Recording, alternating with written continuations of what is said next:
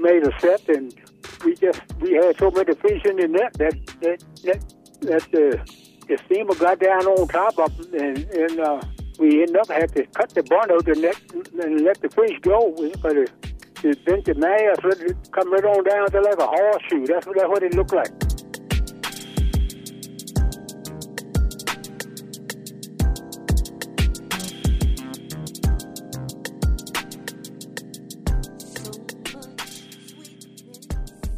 Hello and welcome to A Pixie from Kilmarnock, a program about the people, places, and history of the Northern Neck.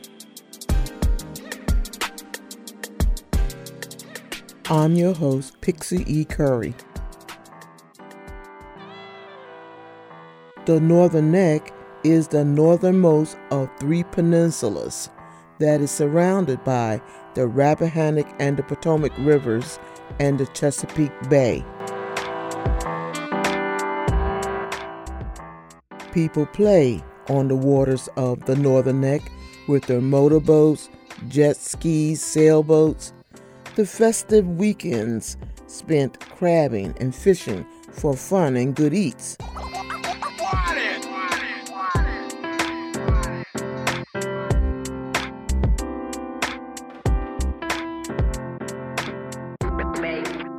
But it is not all fun and games for some people.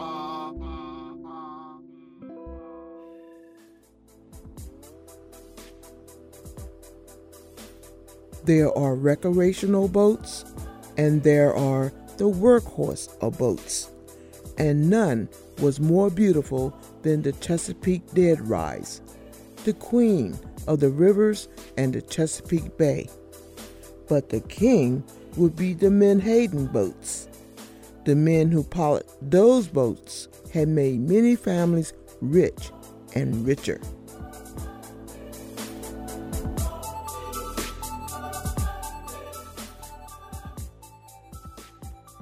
Meet Captain Carroll Curry, my uncle, one of the most notable captains in the menhaden industry.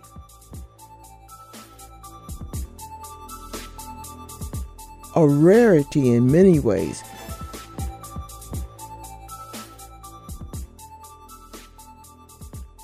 Now retired, I interviewed Captain Curry in March of 2021.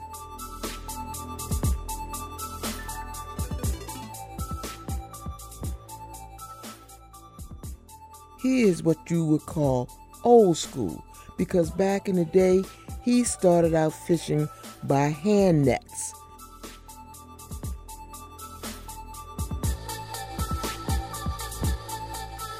The hands of black men pulling the nets for white men's boats.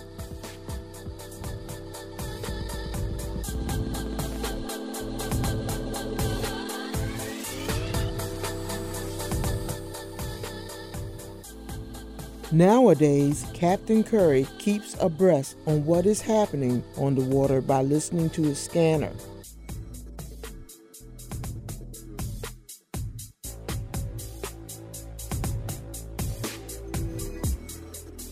Keeping in touch with fellow fishermen, checking the weather, and predicting what might be going on with sets made by different boats.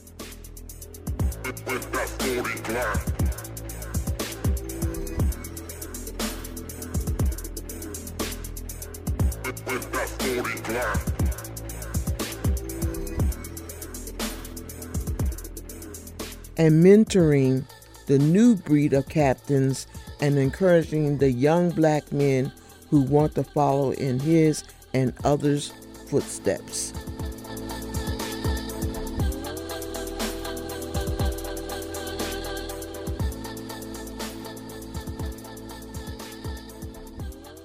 Carroll Curry. I'm from Kilmarnock, Virginia. Lived in Bickley until I moved to where I am now. And it was really not far from Bickley. My occupation was a commercial fisherman. How many brothers and sisters did you have? You talking about total? Yes, sir. I think it was 19 of us. 19 children. Yeah. Yes. Uncle Carl, what school did you go to? Well, I started off at Anna T. G. Elementary, and when I finished that, then I went to Junior Rosenwald High School. That was in Beverlyville, just on the outskirts of Reedville. And of course, the school was segregated then. Yeah, that's right. Sure was. When we got a new school up there near Eastville, which was Central High, well, I never made it to that school because I would graduate. So your class was the last graduating class of the Junior Rosenwald High School? Yeah, that's right. Yeah, my class was the last one, and Morgan was behind me, and he graduated from Central High School. They moved up there in this year. What year was that? I think it was. I guess it probably was 1959. I think because I graduated in 1958. In the next school year, but they was up there at Central High. Who were your favorite teachers? My favorite teacher? Yes. Well, I tell you the truth. The agriculture teacher, Mr. Lindsay, and then it was came up here from North Carolina, Miss Jackson, and she was real nice. And I got along with all of them, but I mean, them two were a little bit different. In what way? I don't know. I don't know. Just we were sort of close and close to principal, but Reverend Ruffin, I got along good with him. We used to do a lot of talking, when we got chance. What was your first job? My first job? Yes, sir. Well, I tell you the truth. I in the summer, I worked with your dad at Grandpa. I guess I worked for JC for, I don't know. I know 2 or 3 years. And up there. Then they would pick up stuff. What I could pick up. But I mean, everything I did was working on the water. Had to do with seed oysters and catching the big oysters in the Rappahannock. But I mean, I never worked for nobody. Like nothing. I did one winter there. I drove a truck for Jimmy Kelly, running the oysters, to his oyster house. Most of it I did was, it was working on somebody's boat. When you were going to school or right out of high school, did you go on the boat? Did I go on the boat? Yeah, right out of high school after you graduated. I went on the boat before I graduated. Oh, excuse me. Yeah. I graduated in 58, and I went on the boat in 57. So you were working summer times? Yeah, they Reverend Ruffin let them, gave me my exam. Me, William Noah, I'm trying to think. I can't call it the boy name now. He was that boy, but it was 4 or 5 of us. Because one of them boys used to be down east, and them boats didn't go early. School would be closed up by the time that them boats left here to go to Amagansett. But everybody else, we left there just about the same time. So he was allowing you to take advanced courses or take the courses you needed so that you can go to work. Yeah. They gave me the test, the same thing that I would have gotten if I had saved that. Yeah. What was your favorite subject when you was in school? My favorite subject? Well, mine was, I tell you too, I like agriculture. I forget what he used to, what we had in there, but I got a lot out of that. And I tell you the truth, and of course, Reverend Ruffin, he used to teach us sociology. I like that. I mean, it ain't everybody that can speak to you and you understand, what they're saying. But I mean, he was one of them kind. Most of the oyster houses and the crab houses and the fish houses, they were not ever owned by a black person, were they? No, they weren't. Yeah, I didn't pick crabs, but I cracked I cracked crab claws that one year down to Jimmy Keller's dad. He had an oyster house and he converted it into a crab house during the summer. And I picked crab down there, cracked claw, just cracked the claw. How old were you when you were cracking the claws? Well, I was pretty young.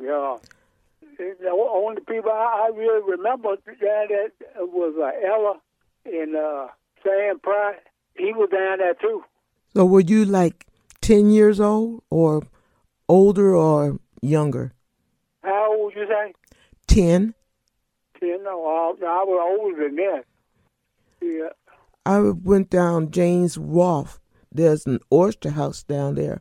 It just struck me when I was at that particular oyster house how all of those big houses, probably belong to families that own, those oyster houses. And looking at all the people that worked in it, if they ever got any of the benefits that such hard work working in those places, Yeah. Treacle had an oyster house down there, James Wall. Is there like a crab house or oyster house that's down in Callio or Lockspur or down in Reedville? In Lockspur, it was one down there. It was a crab house down there, an oyster house too. Yeah. How many of those places like that you think in the Northumberland, Lancaster County area? Lord, I tell you, I don't know. They were real plentiful during them times. I mean, it was, Lord, there were oyster houses everywhere. But we know more oyster houses than crab houses. It was just, just a few crab houses, but it was a lot of oyster houses. Yeah, it's real. If you knew how to shuck an oyster, you didn't have no problem, in getting a winter's job. And it was more oyster houses because the oysters were more plentiful than the crabs. Oh yeah, but during them time, it was like I said, you had a crab house in Maradica, and one down here there used to be Rappahannock Seafood, and one old Reedsville, Smith Seafood, and I think it was one in Locksburg. Those were the crab houses. Yeah, they were crab houses. But I don't know them. The rest of them, I know it was one down there by the Coleman Bridge, and then it was a black man had one of the oyster house down there in a Chile. I used to go down there when I was working for Jimmy Kelly, and every now and then, and Kerr shucked the oyster down there to him. His name was Cook. I don't remember his first name, but he had his own oyster house, or was he selling oysters? Oh no, he had his oyster house. Okay. Yeah. Wow. They used to hand tong for oysters, right? Yeah. Hand tong them and seeding them. We would make oyster baskets. God, we hated doing that. Whew, man. But you're from a family of 19, and granddaddy and the majority of your brothers, they are watermen also, correct? That's right. You were a captain on a menhaden boat? Yeah, they gave me a boat in 89. I got that boat. And they at that time the crew was on strike for more money, and I was made at the time, and my captain called me and told me that to bring what men I had, I didn't have but two. That I knew that was with me, and he told me that the boss there had a bunch of men lined up to come on the boat that night. So anyway, I called them too, and we went over there, and I think that Friday, and we made a set, and we had so many fish in the net that the steamer got down on top of them, and we ended up had to cut the bunt of the net and let the fish go because it bent the mast, it come right on down to like a horseshoe. That's what it looked like. Wait a minute, I want to make sure that I understood what you just told me. You caught so many fish in your net that it bent the mast. Yeah, this was the man the captain that I was made for. It bent the mast. But what happened? In other words, the boat got on top of the fish. It spread out. You get a lot of fish in the net, you got a lot of net spread out over the water, and the boat got on top of it, and that's what happened. Yeah, well, what really happened was that when the way the tide was running, the tide just cut the boat on top. In other words, and he couldn't get off of it. But at that time, he was trying, but it was too late. Then because it wasn't a whole lot you could do. But ended up getting that in the wheel, so he couldn't run his main engine. Is that the boat that you became a captain on? No. But you just left that boat. I fished on that boat that I became captain on with Captain Kenny Davis, but that boat was down in Louisiana, and that same Friday when we got to the dock, and the boss man helped me bring two stern pipes, one for each boat, and he told me, he said, Carroll, he said, you the oldest mate over here that tried to get your men back, and which I did, because what he had on there, what we had was in such bad shape. I said about saying we'll never make it like this. And I got in my truck, and we come in that night and got on the road, and I got everybody back except all of them back except 3 men. And then that Friday, and of course we ended up we had a great big week. And when he helped me, the boss man helped me bring them stern pipes on there, and he told me, he said, Carroll, so you the oldest one that was interested in trying to get your boat out. And he said, Nick's boat become open. He said, you going to get it. He said, and right now, I'm pretty sure that we're going to bring the Dempster back up here. And she's yours if you want it. And that's how I got that boat.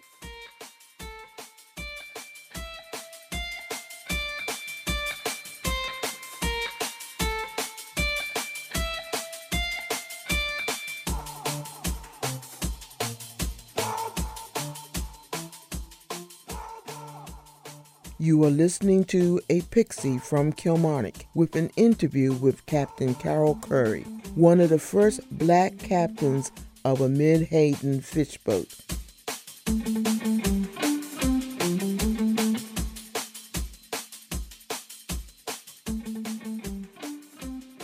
Captain Curry helped pave the way for others to achieve the still slow possibility of piloting a commercial fish boat.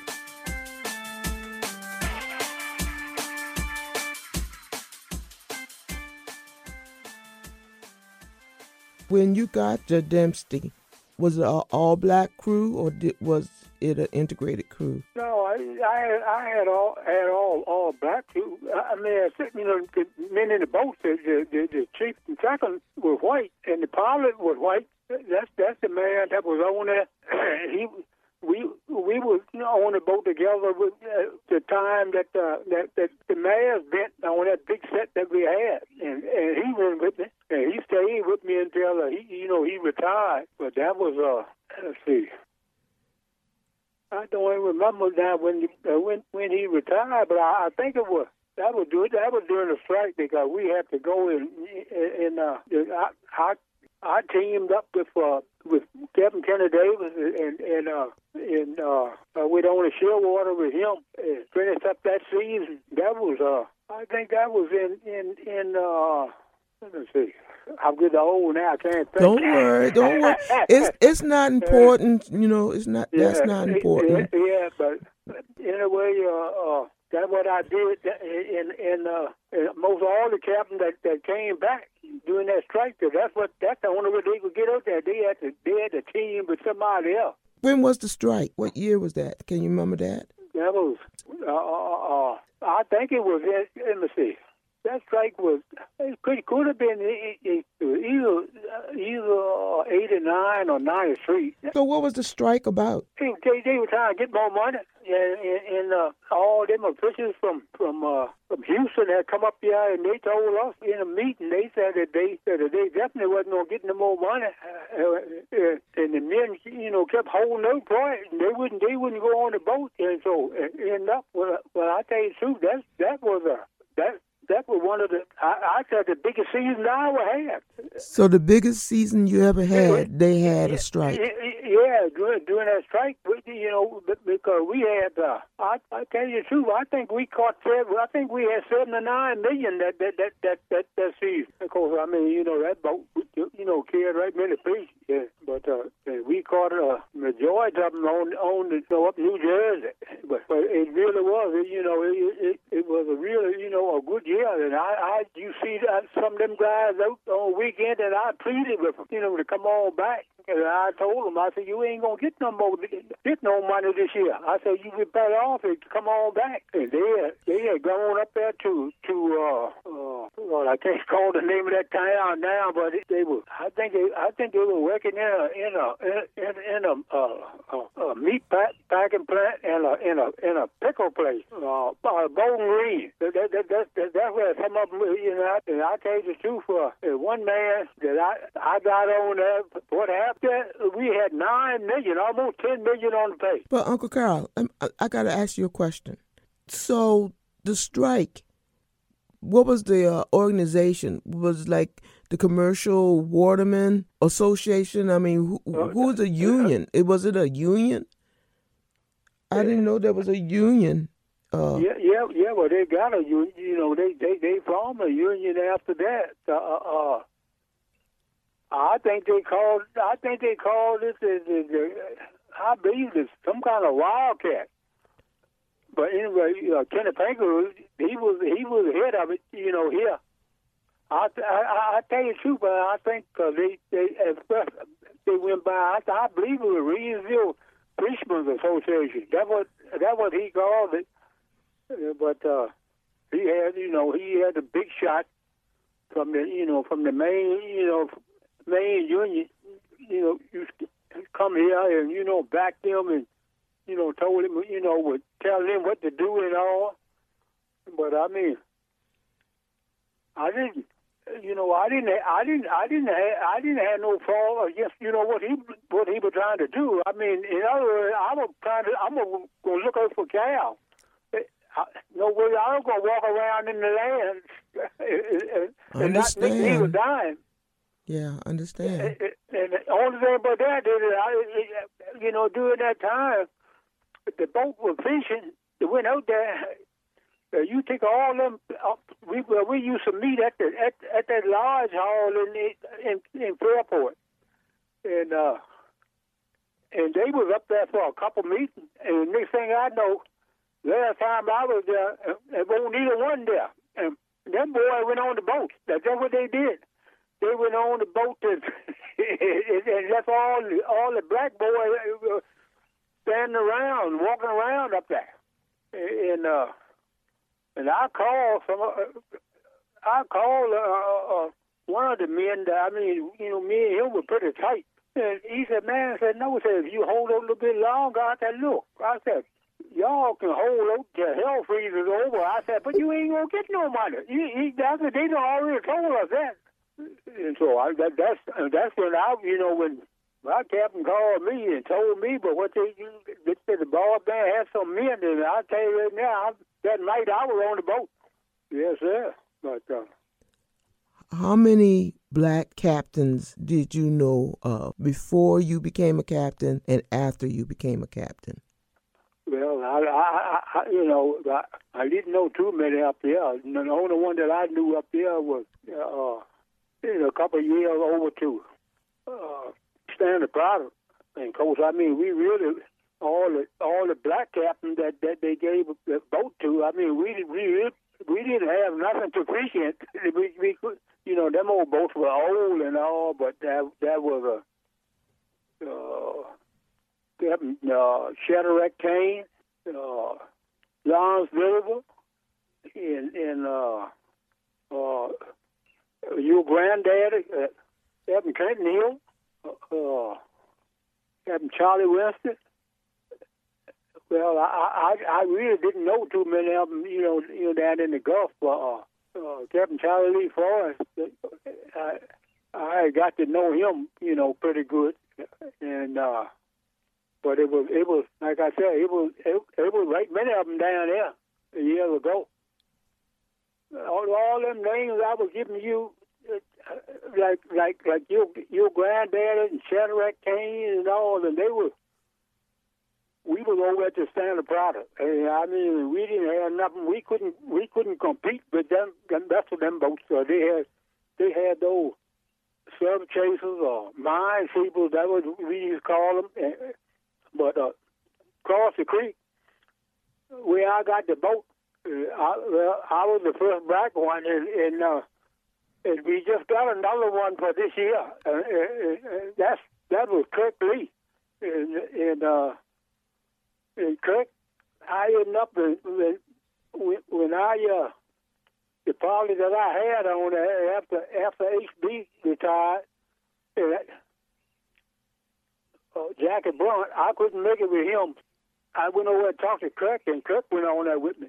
And he stayed there, and Kirk he's really, a really good man, and they gave him a boat for this year. But like I said, the two of us, we've been the only two blacks over there, only two. That's you and Kirk Lee. That's right. And Mr. Dunaway, Mr. Virgil Dunaway, was he a captain? Yeah, but not up here. He was down in the Gulf. Okay, got you. I understand. Yeah, he fished in the Gulf. Like I said, Charlie Lee Forrest fished in the Gulf. Cause Charlie Lee was one of the top dogs down there. He caught a lot of fish. And Sonny Boy, he fished down there too. He didn't fish up here. But he came on. He came on and filled in for some of them fellas over there Standard Product. But he never fished no boat up there for a season. He always fished for Seacoast.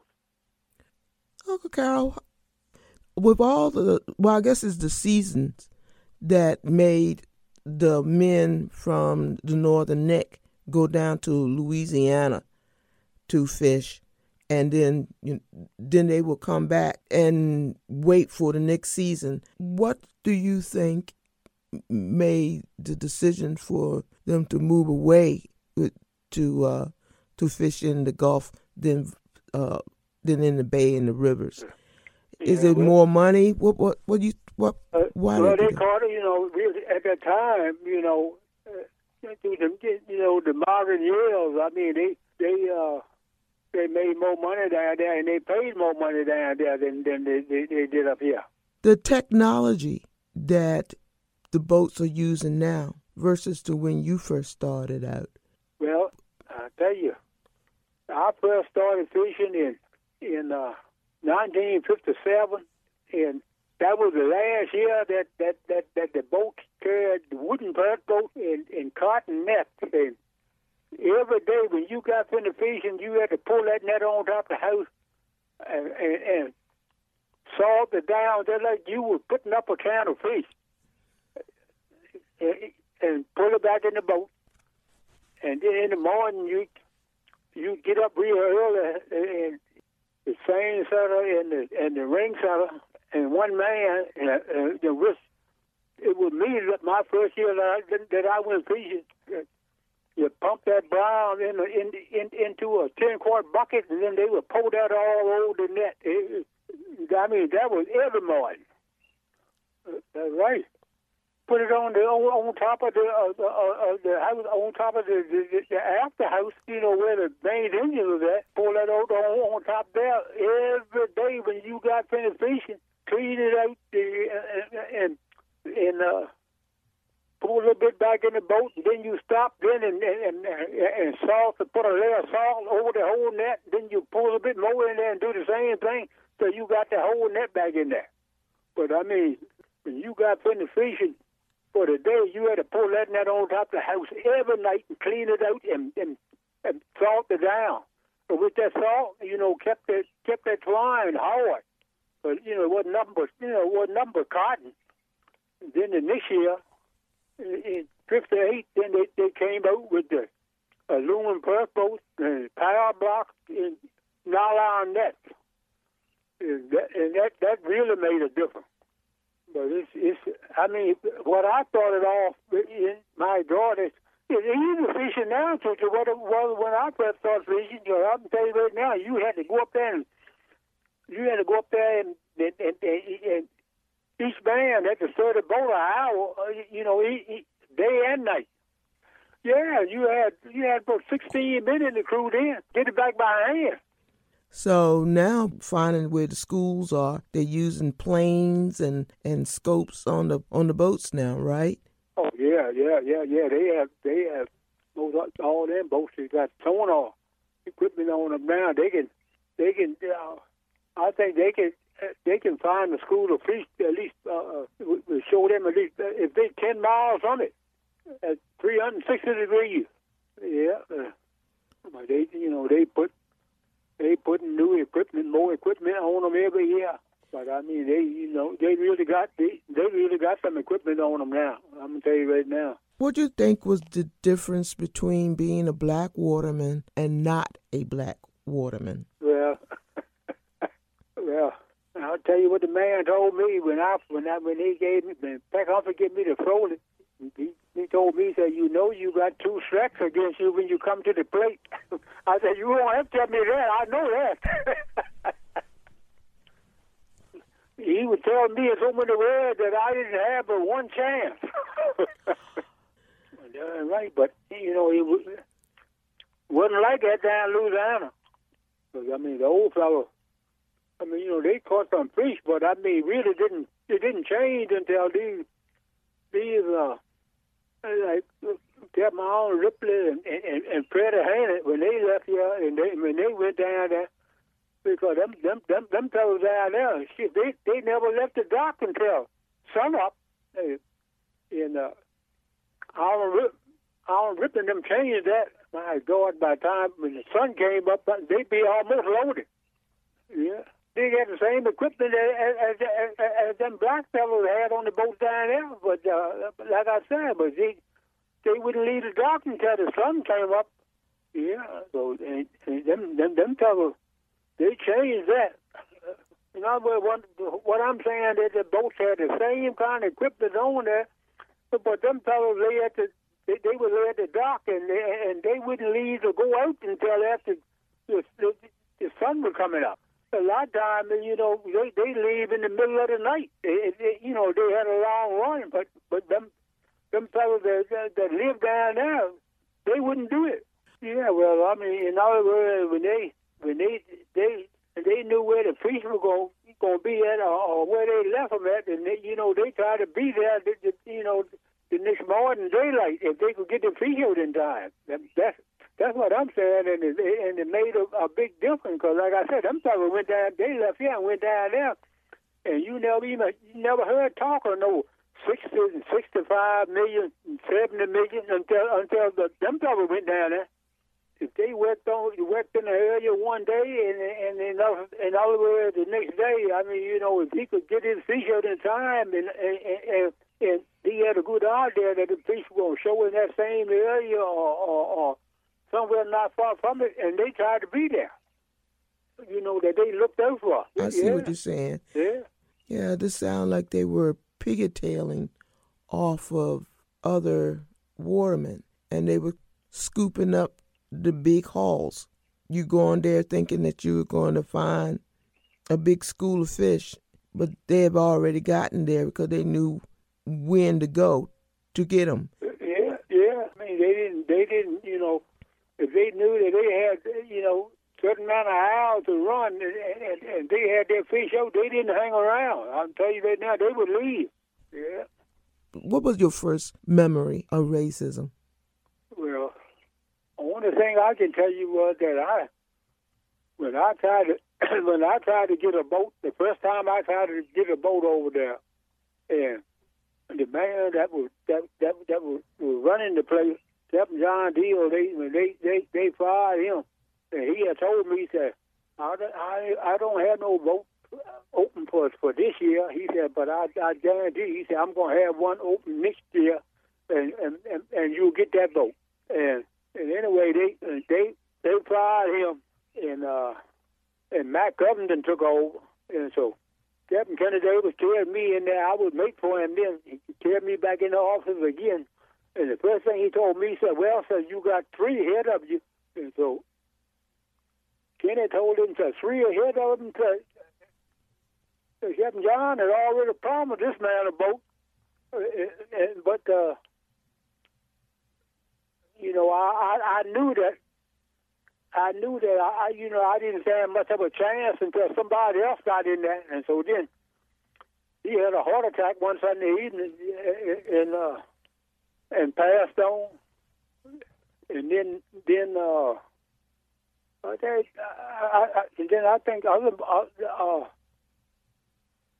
the boy that's in real estate now, Steve Jones, I think he took over.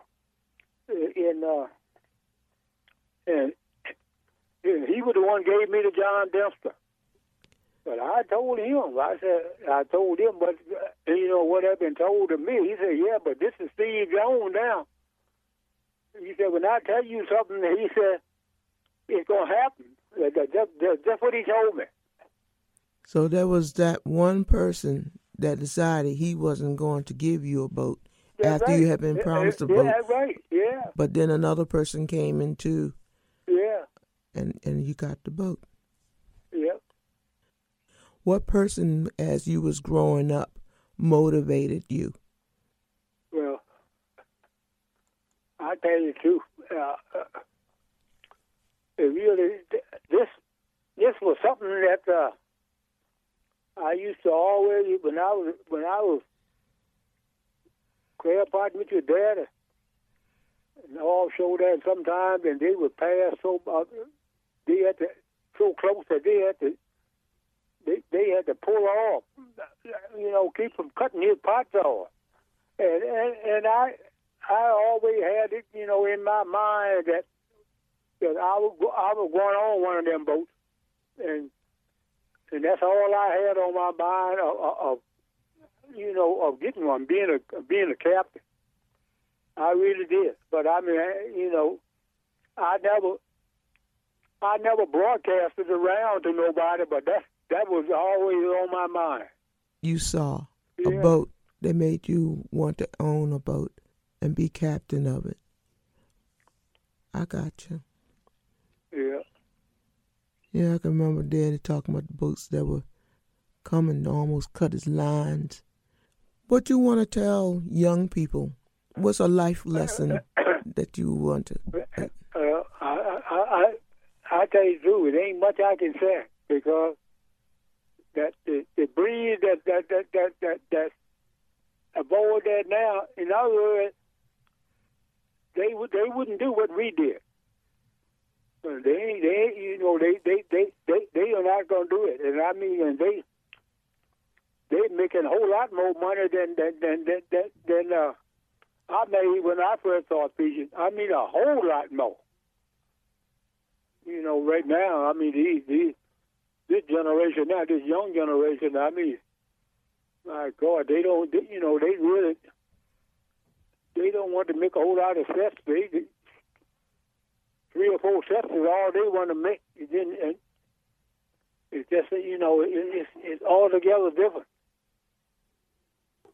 What's your favorite food? Favorite food? Yes, sir. What's your favorite food that's uniquely the Northern Neck, or just what is your favorite food? You can name as many as you want. Yeah, yeah. Well, I like seafood, like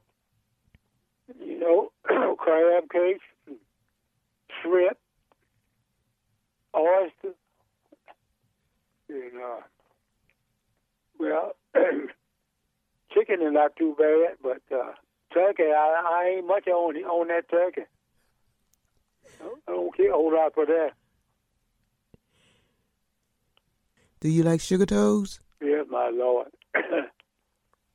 Lord, I ate a minute one of them. I remember years ago when Dad had that little swatch trap out there, Hewley Point. And he go and fish that in the morning and load the boat, bring her back to the dock, and then tell everybody in the community they can go down there and get what they want. But now, I tell you, they are expensive fish now because they don't come here the way they used to. Mm-mm.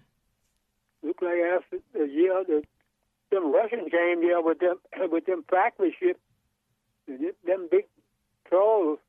I think they cleaned all that stuff up. Did you say Russian? Yeah. It was one year that night. God, them Russian factory ships and them big trawlers were everywhere, all up and down the Atlantic coast. Whatever they caught, they never sold nothing back. They processed everything. Your granddad and his brother, they worked together all the time. They used to drive 2 pounds next down to Rappahannock. Which granddad are you talking about? Granddad Curry or Granddaddy Hill? I'm talking about Granddaddy Hill. Okay. His Granddaddy Hill, his brother, which brother? John. Yeah, I thought you were going to say that. Yeah, they went together. Granddaddy Hill had a boat called the Miss Shirley Mae. That's right. Said it was the fastest boat on the river. Yeah. I'm the daughter of a waterman, parents that children of watermen. You just can't get away from it. Don't want to get away from it. Yeah, well, that's all we ever done. In my family, on the water, Daddy, before he went on his own, he worked on a farm. And then he trapped up there on the Potomac with Captain Brown Carter. And after that, he went on his own. Conley Carter built him a boat, and he was on his own until he got off the water. Is any of where he used to dock, is there anything still there? Or is the houses built on the shore now? No, I ain't been down there for so long, but they told him that he had to move that dock. So then he got a skiff that I had, and the 1-2 pot that he was fishing, and he fished in that skiff, went up the creek there, went at the head of the cove there, and that's where he kept it at. And then the Carter built I think it was Merlin that built a house right there, where he used to dock at on that property. Captain Brown, but he gave Dad a lifetime rights there. He wouldn't sell him, no land, but he gave him lifetime rights there. So having rights to dock your boat was getting hard for some of the men. Stuff would get stolen, go down and they was taking pot, bait. Yeah, being a black waterman, especially an independent black waterman, was hard, I'm sure. But, they didn't do that to white people. Mm-mm. No. That was our people doing to us. Right. When you were young, where you used to go to have fun? To have fun? Yeah, where do you go? Well, during them times, there was a lot of little places open, little shop open, just like Miss Annie. I don't know where you know anything about that or not. I don't. You go ahead and tell me. We called it Simon's. Was right across the road from where Joe had his place at. I'm talking about Oh, you talking about where Thornton Norris used to be at, and then right across the road. Yeah. Used to be. Yeah. Yeah, that was Simon. 1248 up the road there in Ellis Hogan used to run that. And Miss Alice White she had a shop right there next to him. She used to sell fried chicken and ham sandwiches, and I'm telling you right now, she had a big business. A lot of people bought stuff from her, and God knows she could cook. Yeah, that was After you get up there, place going down Marana, that soul food sandwiches and stuff too. I think she was a Mitchell, but it was really. I mean, it was a whole lot of places. Go to Churchill Beat? Oh yeah. I used to go down there and laugh at Breakfast Moody dance. Yeah, my God. Yeah, they were the good old days. Yeah, I heard about them.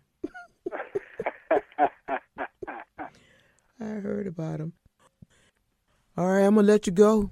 Get yourself something to eat, rest up. You can always talk to me. Yeah. I thank you so much for doing this with me, Uncle Carroll. Well, you're certainly welcome. Love you. Love you too, baby. All right. All right. Bye-bye.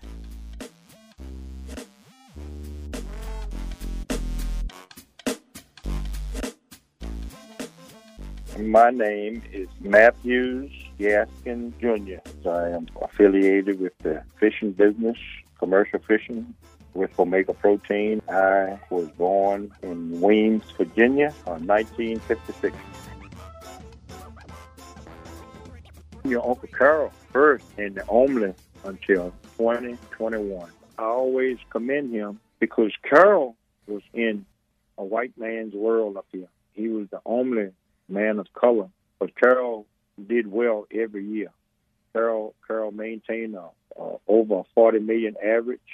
He kept a good crew, and on the bay, those guys did have good boats, and all of them had good first boats. But Carroll used to always get the short end of the stick.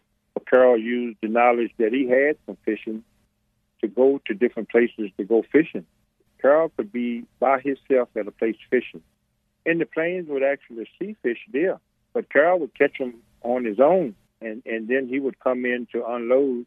And then the planes would tell, well, I'd like to get two or three boats over here where Carroll was. So that already tells you that, hey, those fish was there when Carroll was there, but he had no help from the planes to catch them. But now he wants 3 more boats there so that they can come over and load and come to the dock. So he had to go through that his whole career. Yeah. Racism is ugly. Just ugly. It really is, baby.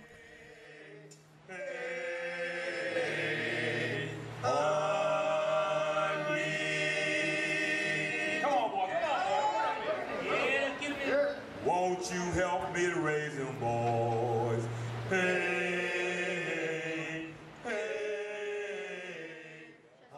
I was a very young boy going on the fish boat with older guys. I was 17 years old when I did it professionally. When you were on any of those boats, were there shanty singers? Oh, yeah. Well, we had shanty singers in our crews that weren't shanty singers, but boy, they were the best shanty singers that you ever wanted to hear because they could sing. So that's another thing that, when the shanty singers got together back in the day when we didn't have the power blocks and we had about 20-some men to the boats and they had dry boats in the net, they were catching very few fish, but all of those men had to pull those nets. And just with that hard work of singing from black men would always kind of ease the pain and make the job a whole lot easier, especially with that harmonizing that they would do. And I had the opportunity to be in crews, and it was something like the military, when the guys are marching, drill instructors singing, and of course they are backing them up. Fishing was the same way, and they called it shanty singers, and it was really something to hear. Because at the time when it first started, I didn't know that I was looking at history. Just thought it was something that they did on the fish boats. Like I went on the boat when I was young with my father, 10, 11, 12 years old. So, and I saw that going on, and they always had. It seemed like every crew always had a singer that was started off, and then the rest of the guys would, they would come in with the background, like the Temptation, Sports Top. And that was I tell you, that was a beautiful thing. And now the young guys they'll do some rap now. So I don't think they'll ever have the rap singers fishing, but now, like I said, with less men, but they still got a lot of trash talkers now, and it makes the job easier. And they have the things that they say, but the chanting and the chattering is something that makes the day go by. And once they start, everybody will join in. and it really does make the job easier.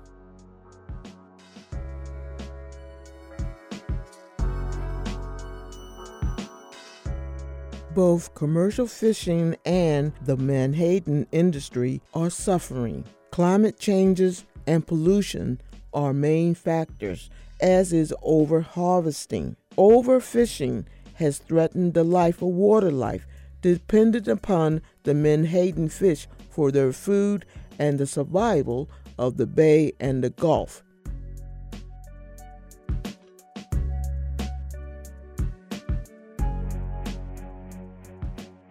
It also threatens the livelihood of the people who captains and crews the menhaden boats.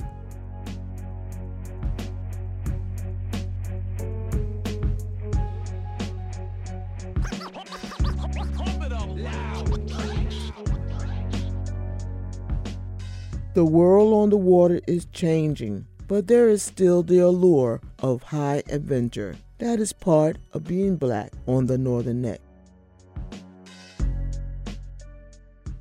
Captain Curry was once the Grand Marshal for the Blessing of the Fleet, held every spring in Reedville, Virginia.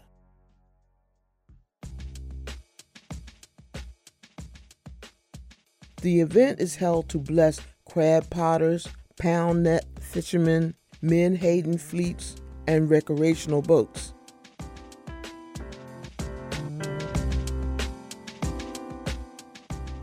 The Northern Neck Chanty Singers have performed there. The event also memorialized those who lost their lives at sea. The music is by Robert A. Hall.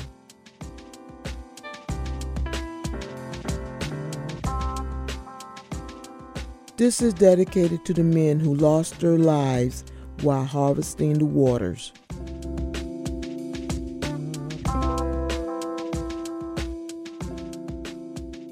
Thank you for listening.